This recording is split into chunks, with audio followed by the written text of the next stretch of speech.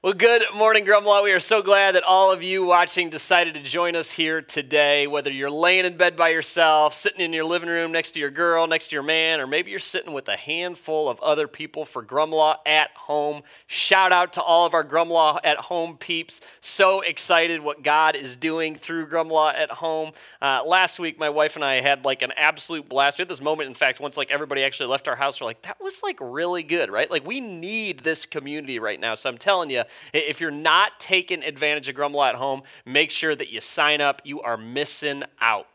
We do not take it for granted that you decided to join us here today, especially if this is your first time.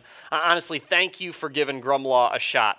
This is also a really, really great week for you to be joining us because today we're actually starting a brand new series titled Campfire Stories. It's always good when you can catch us right at the beginning of a series because, well, it's August and nothing says really like summer nights in Michigan, like sitting around a campfire and sharing some stories, sharing some memories with families and friends.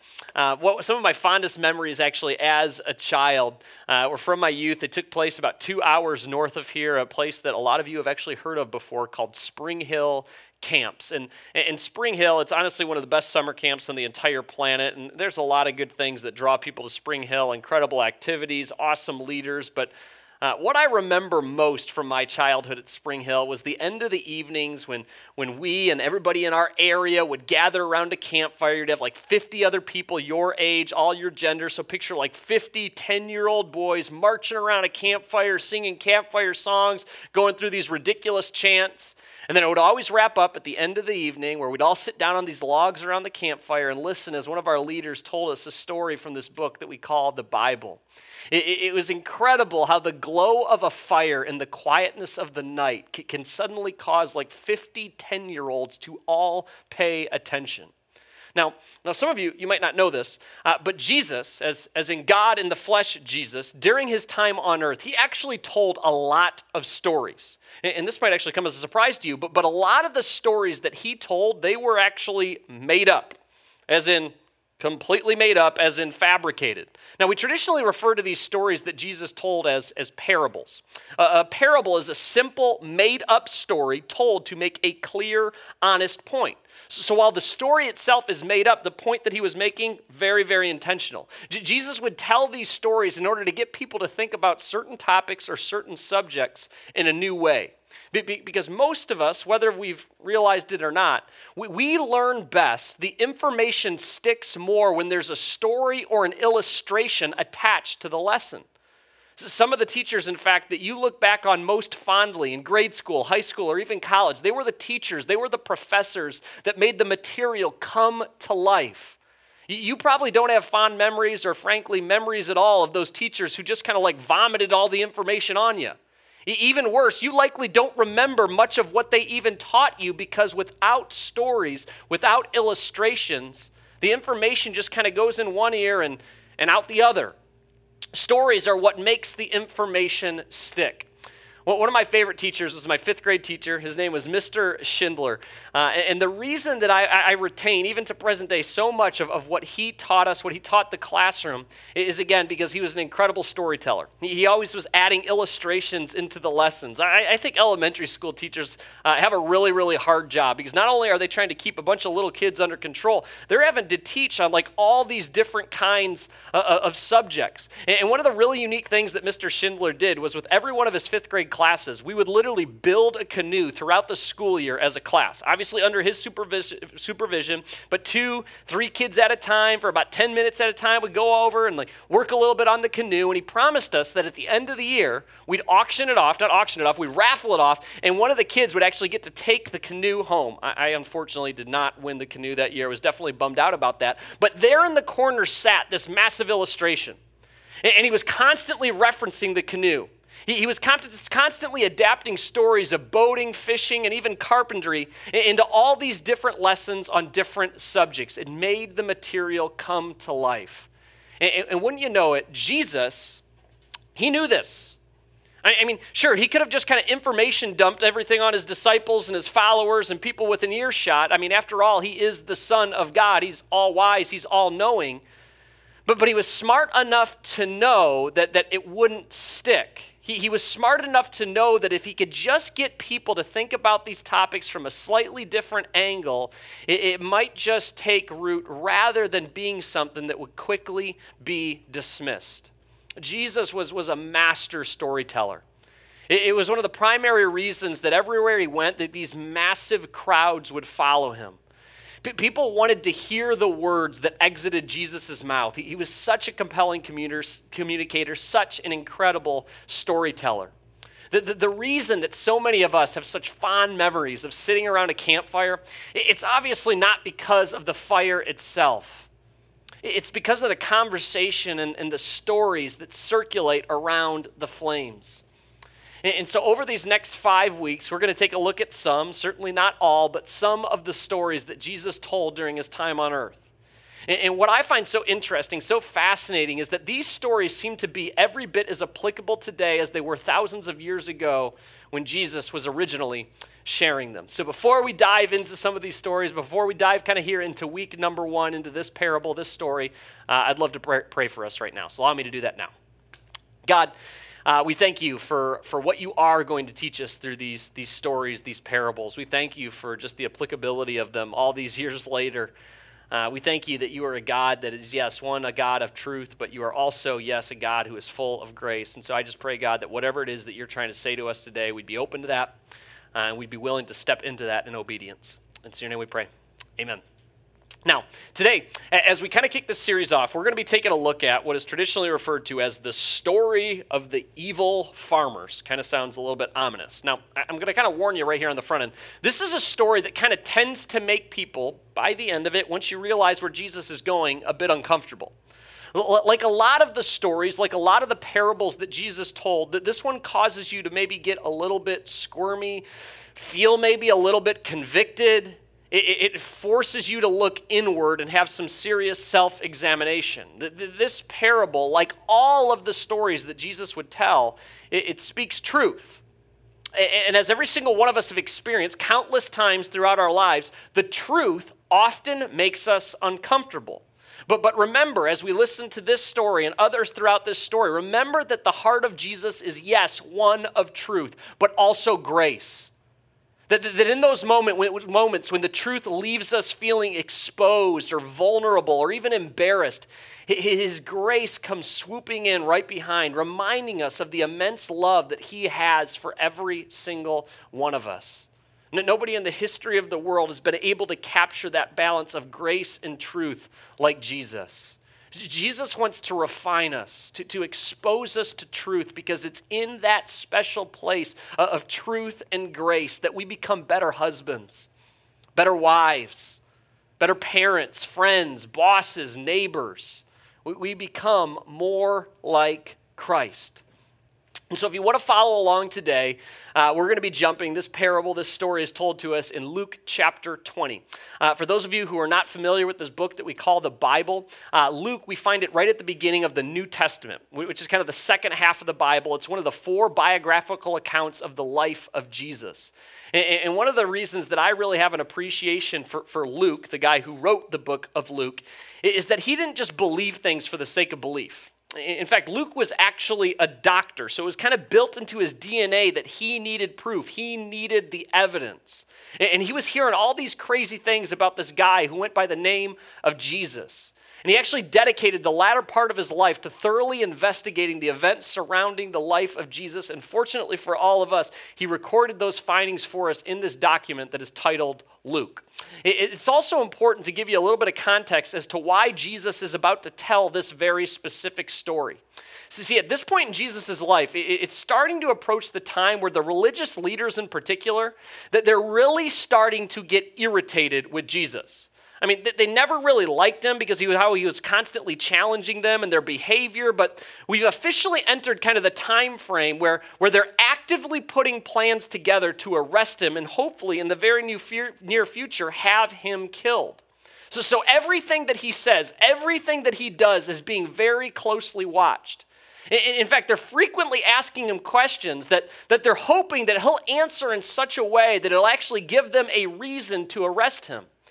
And one of these questions that they keep going back to is, hey, Jesus, where do you get the authority? Where do you get the authority to perform miracles? Where do you get this authority to cast out demons? But most importantly, where do you get the authority to forgive sins? It was their way of asking Jesus, who do you think you are? And Jesus, being smart enough to know that even if he just flat out told them the answer, they wouldn't believe him, he instead decides to tell a story. And it's the one that we're going to be taking a look at here today. Again, we find it in Luke chapter 20, specifically verse 9 is where it picks up. It says, Jesus turned to the people again and he told them this story. A man planted a vineyard and he leased it to tenant farmers and he moved to another country to live for several years. Jesus right here, as he would so often do in parables, he'd start out with something that was really, really familiar to the audience. In this particular case, the practice of a rich man who owned a lot of land, and then they would go and lease that land to tenant farmers. And as so often happens in these parables, these situations are actually still pretty commonplace in present day. In fact, do we have any farmers watching right now? If you're a farmer, go ahead and type that over there in the comments. Maybe you're not a farmer. Maybe you had a grandparent who was a farmer. I know it's not probably like an overwhelming number of you who are farmers, so we're going to give you a quick lesson here in farming. I know, invigorating stuff, what you're probably hoping for as you tuned into Grumlaw today. Now, farmers, some of you might not know this, they rarely own all of the land that they farm. Land has always been, and still to this day, is pretty expensive. In fact, farmable land, that land that's free of trees and good soil and ready to be turned and planted, that's typically going to sell for about 50% more than like a heavily wooded piece of property. And if you really want to make a significant profit farming, you need like thousands upon thousands of acres. And so it's for this reason that people with a lot of money will often buy these big chunks of land because it's an extremely safe investment, especially if it happens to be farmable. But guess what? As it turns out, rich people, they don't love farming. So they typically will lease the land that they own out to farmers who don't have the money to buy the land themselves so that they can farm it and make money on the crops that they plant and they harvest. Now, oftentimes the landowner, they won't even set foot on the property for literally years at a time. It's the farmer that really looks after the land and maintains it. I know, again, invigorating stuff. But this is precisely what would happen so long ago. Thousands of years ago, rich people would buy these huge chunks of land and then they lease it out to farmers who would then plant, in most cases, in Jesus' time, these massive vineyards. The only big difference between back then and now is that rather than money being the medium that they would exchange for the property, but back then wine would actually be the form of payment to the landowner. And what we know from the history books is that this would commonly be a source of conflict between the farmer and the landowner. Tensions would frequently arise about how much wine to hand over. What was a fair price to use their land? Jesus continues. He says, at the time of the grape harvest, he sent, the landowner, one of his servants to collect his share of the crop. But the farmers attacked the servant, beat him up, and sent him back empty-handed. So this is kind of the point of the story where it kind of goes in like a weird kind of left turn direction. As mentioned, Jesus, again, he'd usually begin these stories with something really, really familiar, but then he would kind of throw in these curveballs. And I'm telling you, it was so intentional. It would cause like the entire crowd to lean in. It would cause this sort of collective pause, this collective, wait, what in the heck did Jesus just say type moments? I actually employ this tactic regularly when I'm reading a book to my daughter. She loves having books read to her, and so she'll go grab one off the shelf, and in the moment, I'm like, this book's kind of boring. I don't think she's going to like hang on for the entire time. And so I'll try to coerce her into a different book, but she's insistent. She's like, no, Daddy, I want you to read this book. And so I'm like, okay, here we go. And so when you know it, about 50% through the book, she's looking around. She's kind of gazing at other books that she wished she would have picked up. And I'm like, okay, I got to get her back. And so I'll have these moments where, maybe I'm reading about a little green frog, and then I'm like, all of a sudden an alligator emerged from the depths and ripped the frog's legs off. And she's looking at it like, wait, what? Is that really in there? Flipping the page, seeing if there's like a picture to describe that. And then she'll look at me, she's like, Daddy, is that really what it says? I'm like, no, honey. But even though it's totally made up, she's back. She's suddenly reading again. She wants to hear what happens next. And so the crowd with Jesus, they're leaning in, wondering what he's going to say next. It says, so the owner sent another servant, but they also insulted him, beat him up, and sent him away empty-handed. A third man was sent, and they wounded him and chased him away. I mean, One guy getting beat up and sent away, that's odd. But now 3 servants have had the living tar beaten out of them and have all been sent away empty-handed. And Jesus, being this master storyteller that he is, he knew that he had everybody engaged. He knew everyone listening was hooked, waiting to hear what was going to happen next. It's kind of like those annoying ads. I don't know if you've had these moments, or maybe this is just a me thing, where I'm like, I've read an article, I've read the entire article, or I'm on social media and I've scrolled down, and there's this clickbait at the bottom. And I know it's clickbait, but every once in a while, they kind of grab my attention. It's like, you thought it was safe to swim in the Great Lakes. Bet you didn't account for this. And I'm like, I swim in the Great Lakes. I wonder if I have accounted for this. And again, most of the time I scroll past, but every once in a while I'm like, this is kind of interesting. I got a couple minutes to kill, and I'll click on it, and every single time it's the same thing. It's like some 100-slide you're just trying to get to that one piece of information, and by the time you're about halfway through and you've already burned up a half an hour, you're like, what in the heck am I doing with my life right now? And you just like, get the heck out of there. Jesus had them hooked. That there was something there that they wanted to know more. What will I do? The owner asked himself. I know. He came up with a brilliant solution. I'll send my cherished son. Surely, if I send my kid, they will respect him. Now, I got to confess to you, every single time that I've read this parable, every single time I've read this story, even as a middle schooler, I have thought the exact same thing. This seems risky. Right? Like, this seems really risky. They have beaten the tar out of every other person that you have sent. Don't you have at least maybe a little bit of concern for your kid? Maybe you should go with them. Have you completely lost your mind? At best, it seems like we're talking about a 50-50 chance. And I'm just saying, as a dad, 50-50 is not good enough when it comes to my kids. I need like 99.9%. It says, but when the tenant farmers saw his son, they said to each other, here comes the heir to the estate. Let's kill him and get the estate for ourselves. So they dragged him out of the vineyard and they murdered him. It's like, what? I know maybe the possibility of beating him up, but killing him? And hey, landowner dad, maybe you should have thought this through a little bit better. Didn't this seem pretty much to fall right in character with what they had previously displayed? Are you out of your mind? Why would you have ever sent your son there? And it so often happens when you read these parables that Jesus told, it kind of elicits emotion. In this case, if you've been kind of like paying attention here, right, you're kind of angry. You want some justice against these farmers. Now, a little bit, again, context here helps this to come to life even more. Back at this point in history, property would go to anyone who was in possession of it when the owner died. And so what these farmers thought as the son was approaching the land, they probably thought to themselves, oh, the father, the landowner, he's probably died. That's why his son is coming right now. And so they figured, hey, if we kill this guy, if we get rid of the son, then this property, this land is ours. Not realizing that actually the father was alive and well. So at this point, Jesus, he turns to the crowd and he asks them a question that could be asked of all of us as well. He says, what do you suppose the owner of the vineyard will do to them? And even if you don't really want to say it out loud, I know what you're thinking. It's what every single one of us are thinking right now. We're all thinking, he's going to kill him, right? He's definitely going to kill these guys for killing his son.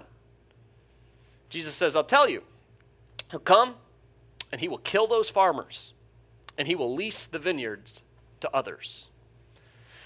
To which we all kind of like at this point collectively nod our heads and think, yeah, that sounds right. That is surely what they deserve. This is kind of a interesting story, right? It's kind of an odd story. And if you grew up in church like I did, it's probably not one that was taught to you in Sunday school. See, Sunday school teachers tended to lean more into the Jesus loves the little children, and a whole lot less on the landowners killed all the evil farmers because of their pride and arrogance. Doesn't have the same ring. But if you're at least a little familiar with the story of Jesus, you're likely already connecting the dots as to what Jesus was really talking about here. It's incredible, all the foreshadowing that's actually taking place in this story. The crowd in response to this says, how terrible that such a thing should ever happen. How terrible that such a thing should ever happen.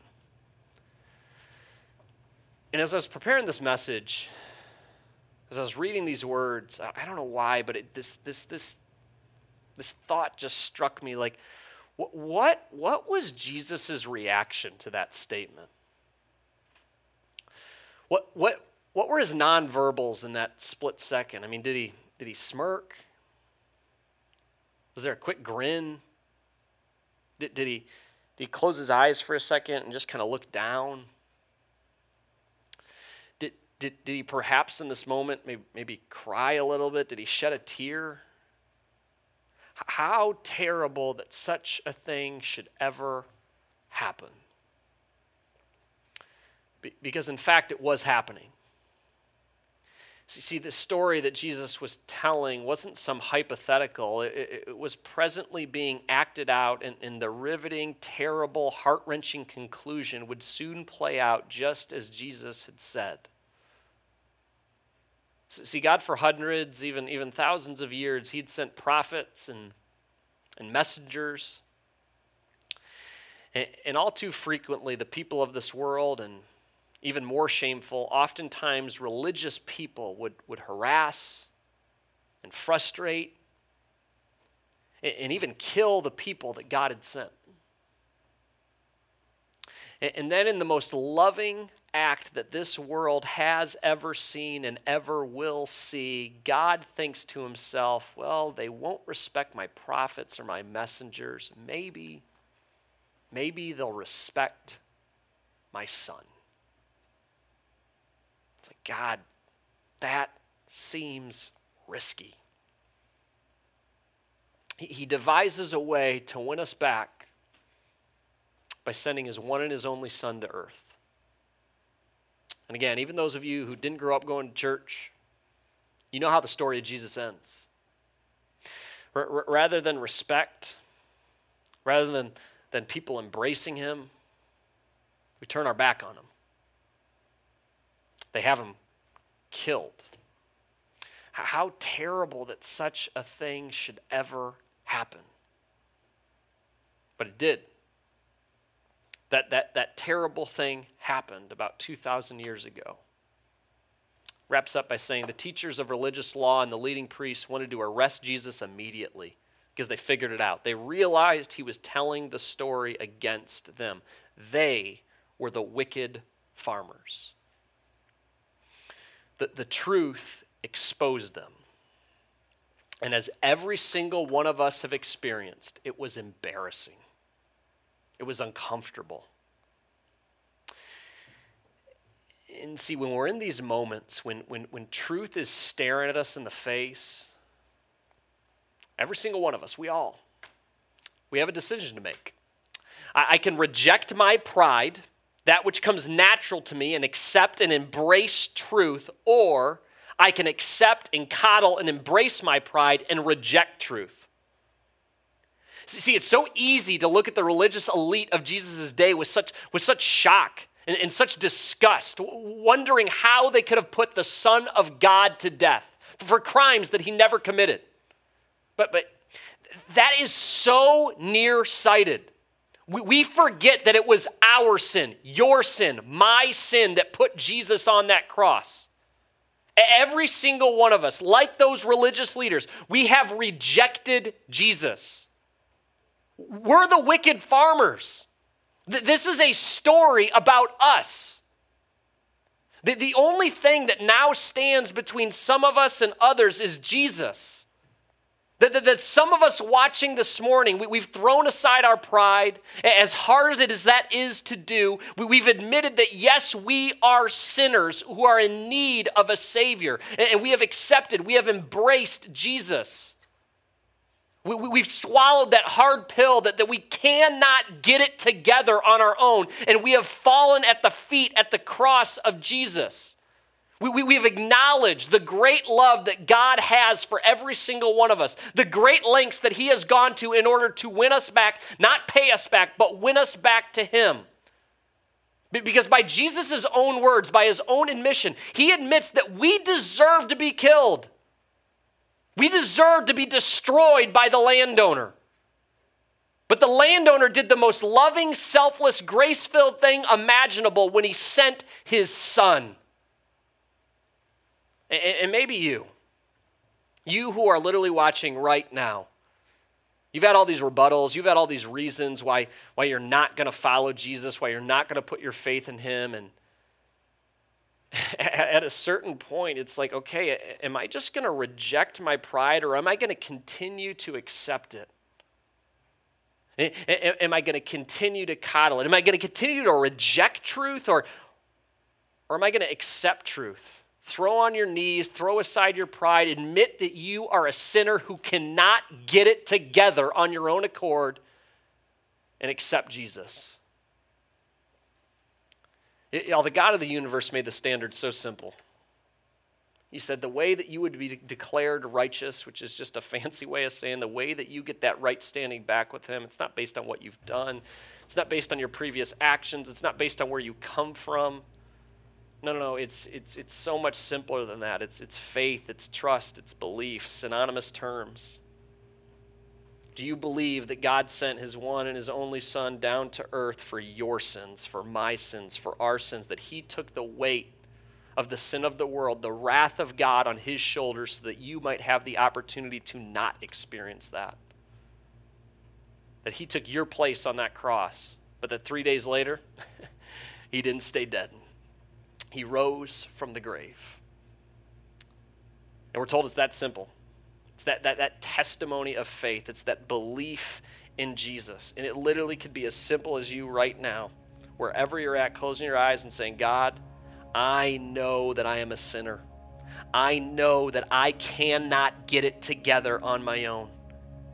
And so I submit my life to you. I invite you into every aspect of my life. From this day forward, I'm going to live for you. And again, make no mistake about it. It's not a prayer that gets you into heaven. It's that faith. It's that trust. As I wrap this thing up here this morning, I want to pose a question to everyone who's sitting here, who's watching right now, who would already call themselves a Christian. And so if you're honestly, you're not a Christian, you can kind of just ignore this part of the talk. And I'll tell you, this is meant to be a bit of a prying, make you uncomfortable type question. It's not totally dissimilar to the question that we asked actually last week. Does your life show that you have accepted or rejected Jesus? Now, what do your words say? What does your life show? And I ask this question because there are a lot of people who claim to be Christians, yet what is seen in their life does not line up with the character of Jesus.